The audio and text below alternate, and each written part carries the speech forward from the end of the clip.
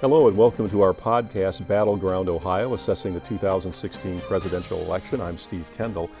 Back in 1992, political strategist James Carville famously said, "It's the economy, stupid," to describe what voters most cared about during the race between George H.W. Bush, Bill Clinton, and Ross Perot. But what about 2016? Do economic issues top voter concerns in this election? Today we'll discuss key differences between Hillary Clinton and Donald Trump when it comes to the economy and their plans to create jobs. I'm joined by Dr. Melissa Miller of BGSU's Political Science Department and by a dual alumnus of the Political Science Department, Wade Gottschalk. Wade not only graduated from BGSU as a political science major, but received his master's in public administration right here in the Political Science Department. Now, Wade, it's the Executive Director of the Wood County Office of Economic Development. It's great to have you here on the podcast, so thanks for being here today. Thanks for having me. Okay. I mentioned the 1992 election when economic issues seemed to reign supreme in the minds of voters. So what are we seeing this year in 2016? Is the economy a top concern of the voters? Definitely. In fact, regardless of the way pollsters have asked voters about their issue concerns, the economy seems to top the list. So for instance, Gallup has been asking people to volunteer what's called the most important problem facing this country today. They've been asking that question for years. And when you combine things that the respondents volunteer, some people say jobs, some say it's the economy, some say it's unemployment or the deficit, you get 1/3 of Americans mentioning economic concerns. And that compares to around 16% who mention foreign policy. So it's really economy at the top, followed by foreign policy. Pew asks a little bit differently about issue concerns, but you get a similar result. So Pew gives people a list of various issues and asks people to rate each issue as very important, somewhat important. Well, 84% rate the economy as very important, followed by 80% who rate terrorism as very important. So no matter what, the economy is at the top, followed by national security. But here's a caveat. Voters are clearly concerned about the temperament of the candidates in this election, arguably for good reason. And we don't have survey questions yet that ask folks, you know, which is more important to you, the temperament of the candidates or their issue positions. So we don't really know. But of the issue concerns, economy, very important. Still at the top of the Yes. list. So with that being the case, that the economy is a key concern of voters, they are of course concerned about economic conditions. How would you describe the current state of the economy on the eve of the presidential election, Wade? The state of the economy has been doing pretty well, again, for most of the last several years.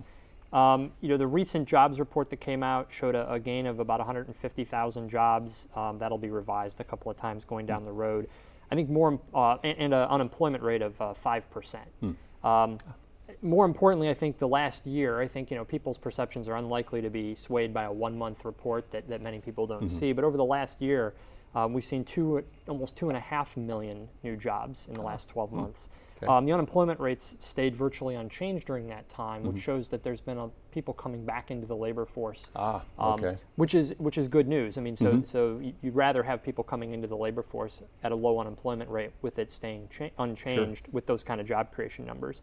Wages have been fairly stagnant throughout most of this recovery. Real wages are up a little less than 4% over the recovery. In the last year, wages, not real, but just nominal wages, are up a little over 2%. But we do know that median household income, although possibly less reliable today with the number of retirees that are starting to get pushed into that with fixed incomes, but we know that median household income saw record gains for the 2015 reporting period, going back 40 years. So the data on the economy looks like it's relatively good, not spectacular, but fairly stable and relatively good numbers. Yeah, okay. Now, when we look at 2016 and compare that to other recent elections, how do those conditions compare to, say, the environment we're in 2008 at this time, in a presidential election year, and 2012? So I did a little digging. Obviously, 2000, I guess I'll go back to 2012 first. So 2012 was interesting because we had the Great Recession in 2008, so those numbers are a little bit different here. But 2012, we were still kind of in that really beginning of the recovery. Hadn't been that strong at that point. So although the economy had gained 170,000 jobs in the report prior to the election, and had gained about 2 million jobs over the year prior. The unemployment rate was still almost 8%. It was at 7.9%, which is very high, right. although it had come down by a full percent over that previous year. So what you saw was an economy that was recovering somewhat slowly. The unemployment rate was still fairly elevated at almost 8%. Right. But job creation had been pretty strong going into that. So that's what we saw kind of going into 2008. Again, incomes at that time were fairly stagnant across the board, which you'd expect when you have a high unemployment rate. It's hard to see incomes rising quickly when you have a lot of unemployed people in those numbers. Going back to 2008, obviously the issue with the 2008 data, what I looked at was the data as people in 2008 would have seen it. In other words, I looked at the actual report that would have been published, not the revisions. And so what we've seen is the revisions have shown that the recession was actually much worse. It's just that the data wasn't captured at the time, which happens all the time with economic data. So going back to that 2008 election, the month prior to the election, the economy had lost 160,000 jobs. And the unemployment rate was at 6.1%. But keep in mind that over the previous year, the economy had lost 500,000 jobs, and the unemployment rate was actually up 1.4%. So although 6.1 was still lower than the almost 8 we saw in 2012, in 2012 it was on its way down. In 2008, that unemployment rate was up by 1.5 points, which is a fairly substantial jump. So that's what we saw. Now again, going back, growth rate wise, fourth quarter of 2008 was originally estimated at negative roughly 3% growth. When it was revised about 6 months to a year later, it turned out that was actually almost 9% negative. So you went from what would have been a relatively strong to modest recession to near depression levels of growth rate for that quarter. So people likely felt that, even though the data even the numbers weren't reflecting it at that point yet, right? And if I could just interject, because it's so interesting, Wade, about the data that you just provided and the difference between what really was going on economically and what people perceived based on the unrevised economic reports. Going into 2008, that gave Barack Obama, as the Democrat in the race, an advantage, because there is this perception that if the election is about the economy, the Democrat tends to benefit, because voters give the benefit of the doubt that the Democrat will do a better job in most elections. So if, however, the race or that election is about national security concerns, then it's the Republican who benefits. So just what Wade has described on the eve of the 2008 election, Barack Obama was already doing very well. And I think that particularly what happened in the fall of 2008 with the crash, the sudden realization that Wall Street firms are failing and so forth, helped Barack Obama at that time. Now, since we talked a little bit about the numbers versus how the average person deals with those, since most voters aren't truly conversant in all of those economic indicators, they may have a general sense about how things are going in the country overall. Mostly, though, people tend to be concerned about how they feel they're doing personally in that economy. So how important are those perceptions right now about this current economy? And we're a little less than basically over 2 weeks out from the election. So what do we think is the perception this time versus what the numbers are saying? Because as Wade, you said, the numbers look not great, but not bad. It's a decent, sort of recovery going on. How do people really feel about that? Do they feel that that's happening to them personally, or do they feel, I'm not part of that supposed good economy that's going on? Well, political science offers two general theories as to how economics can influence people's vote choice. And the first theory is called pocketbook voting. This notion that voters go in to cast a ballot and they think, how am I doing personally at a financial level? And if they're doing well financially, then they award the party of the incumbent president. Maybe that president can't run for re-election. That's the situation we're in today. But if they're doing well, then they'll give the vote to the party of that exiting president. And if they're doing worse financially and they feel like, I lost my job in the last year, or over the last 4 years, I got a new job, but it pays less than the old one. Again, if they feel like they're doing worse, then they're going to punish that president's party, and they're going to vote for the opposing party. Now, that's the pocketbook theory of voting. That's one Right. way to look at Okay. it. Political scientists also offer what's called the sociotropic theory of vote choice. And that's where voters, instead of thinking about how have I been doing lately financially, they think about how has the economy been doing Okay. lately. This is more like the kind of statistics, and they might have a general sense of the unemployment rate, like Wade described. Has it been going up or has it been going down? And what they'll do again is it's kind of like a reward and punish sort of theory. So if they perceive that the U.S. economy is improving, then they'll vote for the party of the incumbent. And if they feel that the U.S. economy is worsening, they'll vote for the opposing party. Now, those theories have been around for a while. There's some recent sort of combining in the literature. Scholars have now begun to say, you know, maybe both can be true. It's not either they vote based on their own pocketbook or the general economy. Maybe voters ask themselves that proverbial question, am I keeping up with the Joneses or Okay. not? But who do they use as a stand-in for the Joneses? They use the general U.S. economy. So okay. they say to themselves, like Wade just described, unemployment's down, growth is not spectacular, But it's- but you know, it's- it's pretty good. yeah. And so then they say, well, it sounds like the economy is doing pretty well, but I don't feel like I'm doing well. So I don't look very good compared to the Joneses. I don't look Yeah. very good compared to the general economy. And so they might still punish the party in power. Now, this is where it gets interesting in the context of the candidates we have in 2016. Right. Pew collected some pretty detailed data. Now, it's from the spring, but it indicated at the time that Trump's supporters distinguished themselves both in terms of these pocketbook and sociotropic concerns. So Trump supporters were less likely to say that they were satisfied with their personal financial situation. Only 48% of Trump supporters said that they were satisfied with their personal financial situation, compared with 65% of Clinton supporters. So Trump supporters feel like they're doing worse personally than Clinton supporters.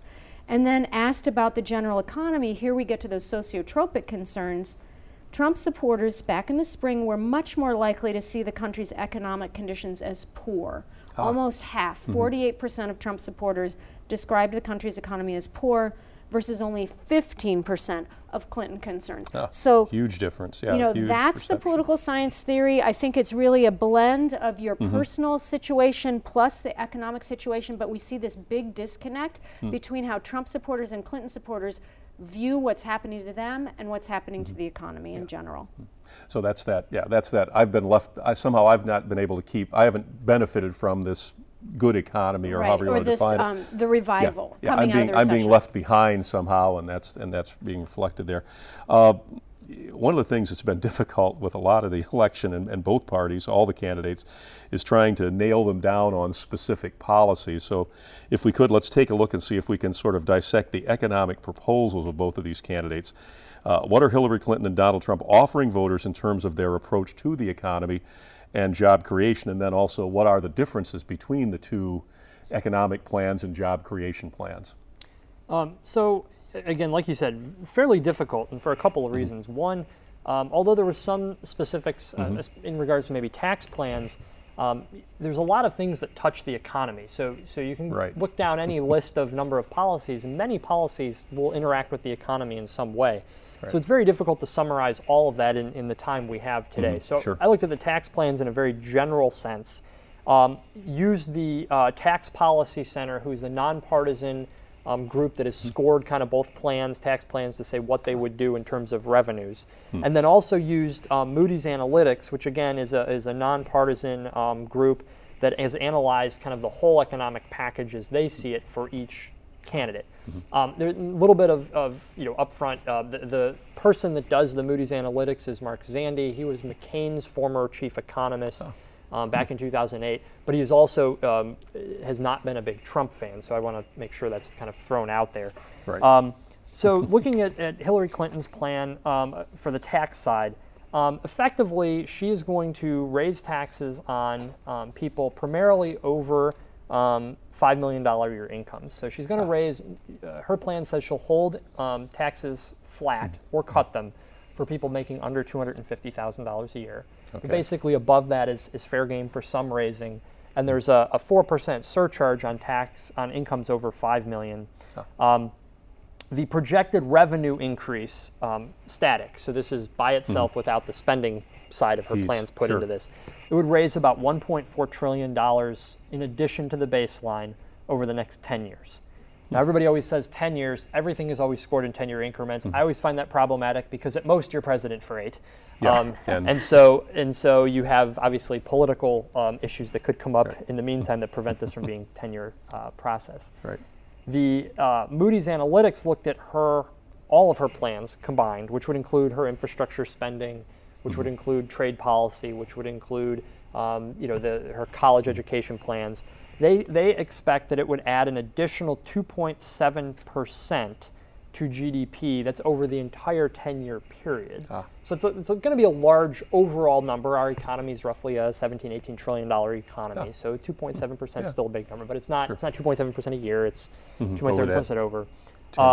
About 10 million jobs, and they expect unemployment will be about 4% average throughout this period. Going to Donald Trump's plan, again, he's going to lower taxes for everyone. Primarily, the tax lowering is going to hit the higher income brackets in terms of the percentage of the proceeds that go to, of the tax cut will go to higher incomes.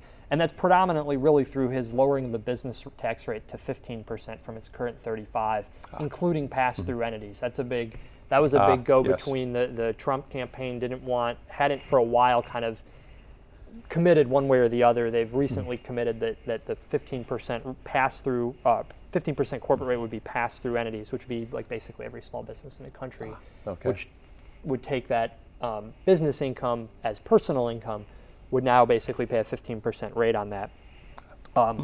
The Tax Policy Center, again, looked at the tax plans. They estimated that Trump's tax plan would increase the debt above baseline by an additional $6.2 trillion over that 10-year period. Again, the dispute here is, so the Tax Policy Center and the CBO for the baseline scenario have been assuming 2% GDP growth rates, which is actually, I think that's a fairly safe number.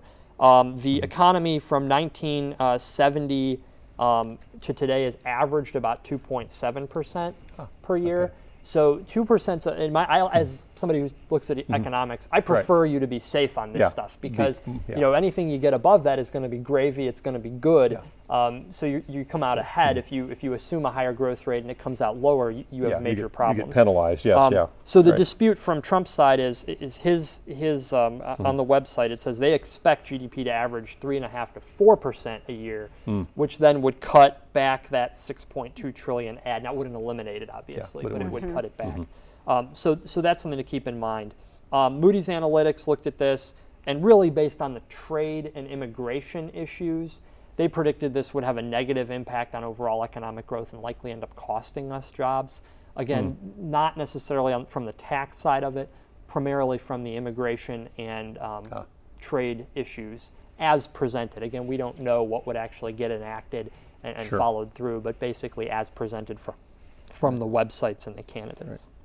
Yeah, now it's interesting because you mentioned that the projections on or the assumptions of what growth would be like, and really then each of those plans relies on that assumption being pretty close to correct. And as you said, if they've been too optimistic about growth, that could come back to bite you. If they come low, then they benefit from that. So when you look at that, how realistic would you say the candidates' assumptions on growth are? And you mentioned, that Donald Trump's saying 3.5 to 4. Has Clinton actually named a number that her plan actually has or not? No. Clinton's plan basically just submitted it to the nonpartisan agencies to be analyzed, and then they used baseline. And they applied the 2% number. That's where they came up with the additional 2.7, which really over 10 years isn't a huge amount added per year. Right. Like I said, the GDP growth rates average 2.7%, and so that's probably a relatively safe number. So CBO actually, in my opinion, might even be a little low, although again, I personally would rather see it lower than higher. I think I might agree with you on that. I'd rather have so the gravy than be disappointed. Yeah. But so 2.7, but 3.5 to 4 is difficult. The last time we had a decade that averaged 4% growth was like 1957 to 1965. So it's been a long time since we've had any 10-year period that averaged just 4% growth, let alone anything higher than that. And because recessions are fairly regular things we incur in the economy, you always have to take into account if you have a recession, even if it's a modest recession, that's still going to be a year or so of zero that adds into your average.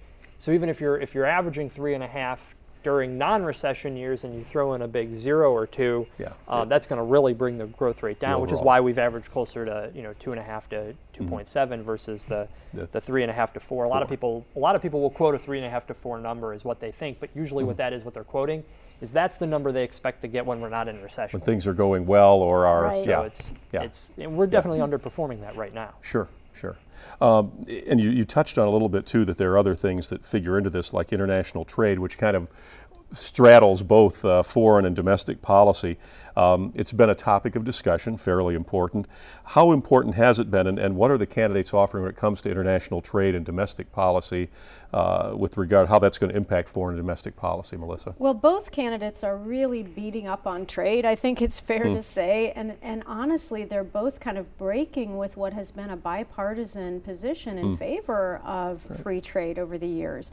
Free trade has been a mainstay of U.S. policy since about World War II, the goal being that if you open markets, promote free trade, that you can be promoting global peace and prosperity through that trade mechanism.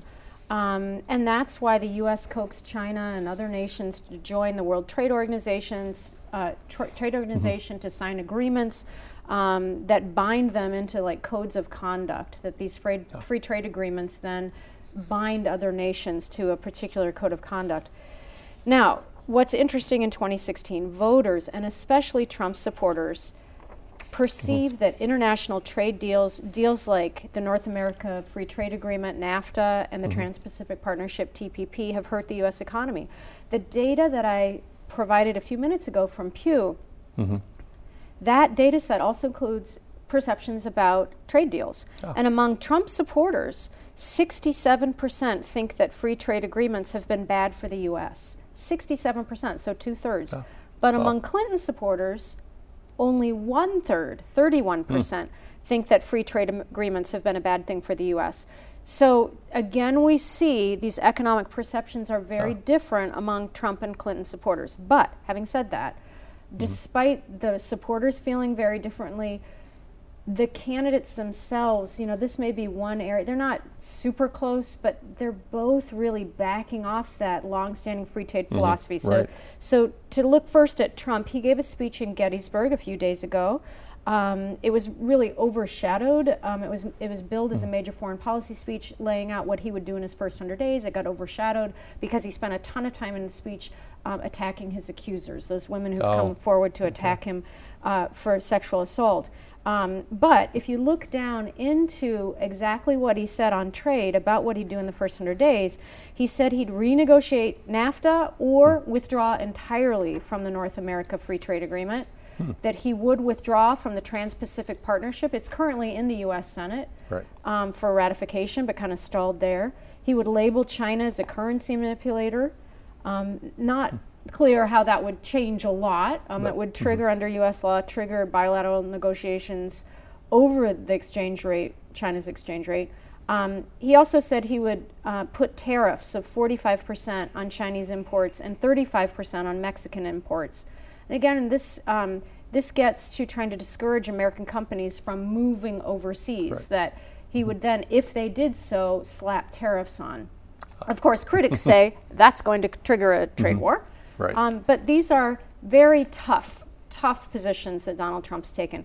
Clinton is more trade-friendly than Trump, I think it's fair to say, but not as trade-friendly as prior Democratic and Republican administrations. So she has been saying that she would appoint a chief trade prosecutor to crack down on unfair trading practices by other countries. She'd do things like stepping up enforcement of our current trade deals. It's interesting, you know, she did support NAFTA, although I think her husband championed it for sure during his administration. She was more of a supporter. Right. She voted against CAFTA, the Central America Free Trade Agreement, in 2005. It was modeled after NAFTA. So really, I think it's fair to say she has backed off of real strong support for NAFTA, and she currently opposes the Trans-Pacific Partnership, but she did call it the gold standard earlier. So, you know, she's getting a little tougher on trade. So, you know, I think the Trans-Pacific Partnership is definitely in trouble, regardless of who's elected.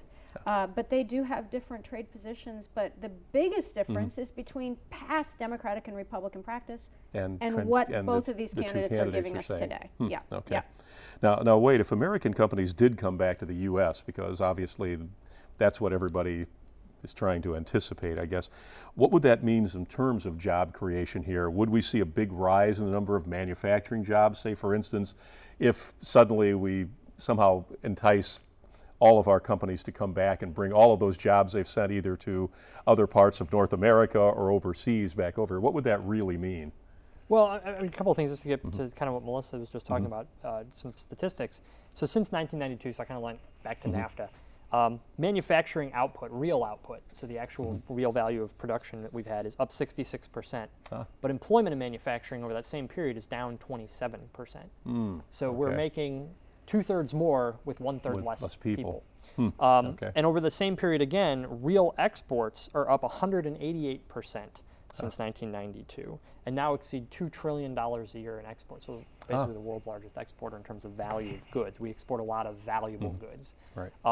In terms of manufacturing jobs coming back, the trick to that is a couple things. One, we do live in a global economy, and so while we are still the world's biggest consumer, a lot of people have caught up.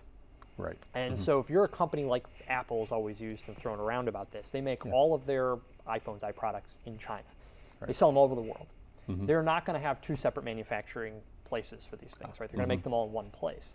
The reality of it is the U.S. market, relatively saturated iPhones. The growth markets are China, India, Southeast Asia. Right, so these are the growth markets. So the idea that companies are going to come back is probably not going to be accurate in the first place if they are a global seller. So if they're selling globally, we're still only 300 million people out of 7 billion people in the world. It's not going to be nearly as beneficial to them to bring manufacturing back here if they then intend to export, especially if you got a trade war. But even without a trade war, again, still not as beneficial to them. In terms of what we see with manufacturing jobs is you see a lot of output growth, but you don't see a lot of employment growth. That's with current jobs. So it'd be likely that if you did see companies that wanted to return production to the United States, they would be doing it with far less jobs than what happened when they left. Right? It's much more automated, much more high tech today.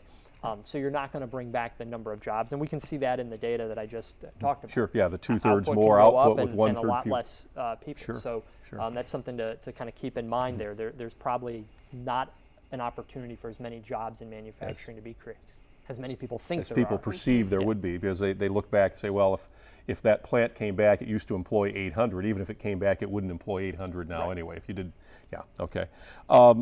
the other thing you talked about, we've touched a little bit about demographics.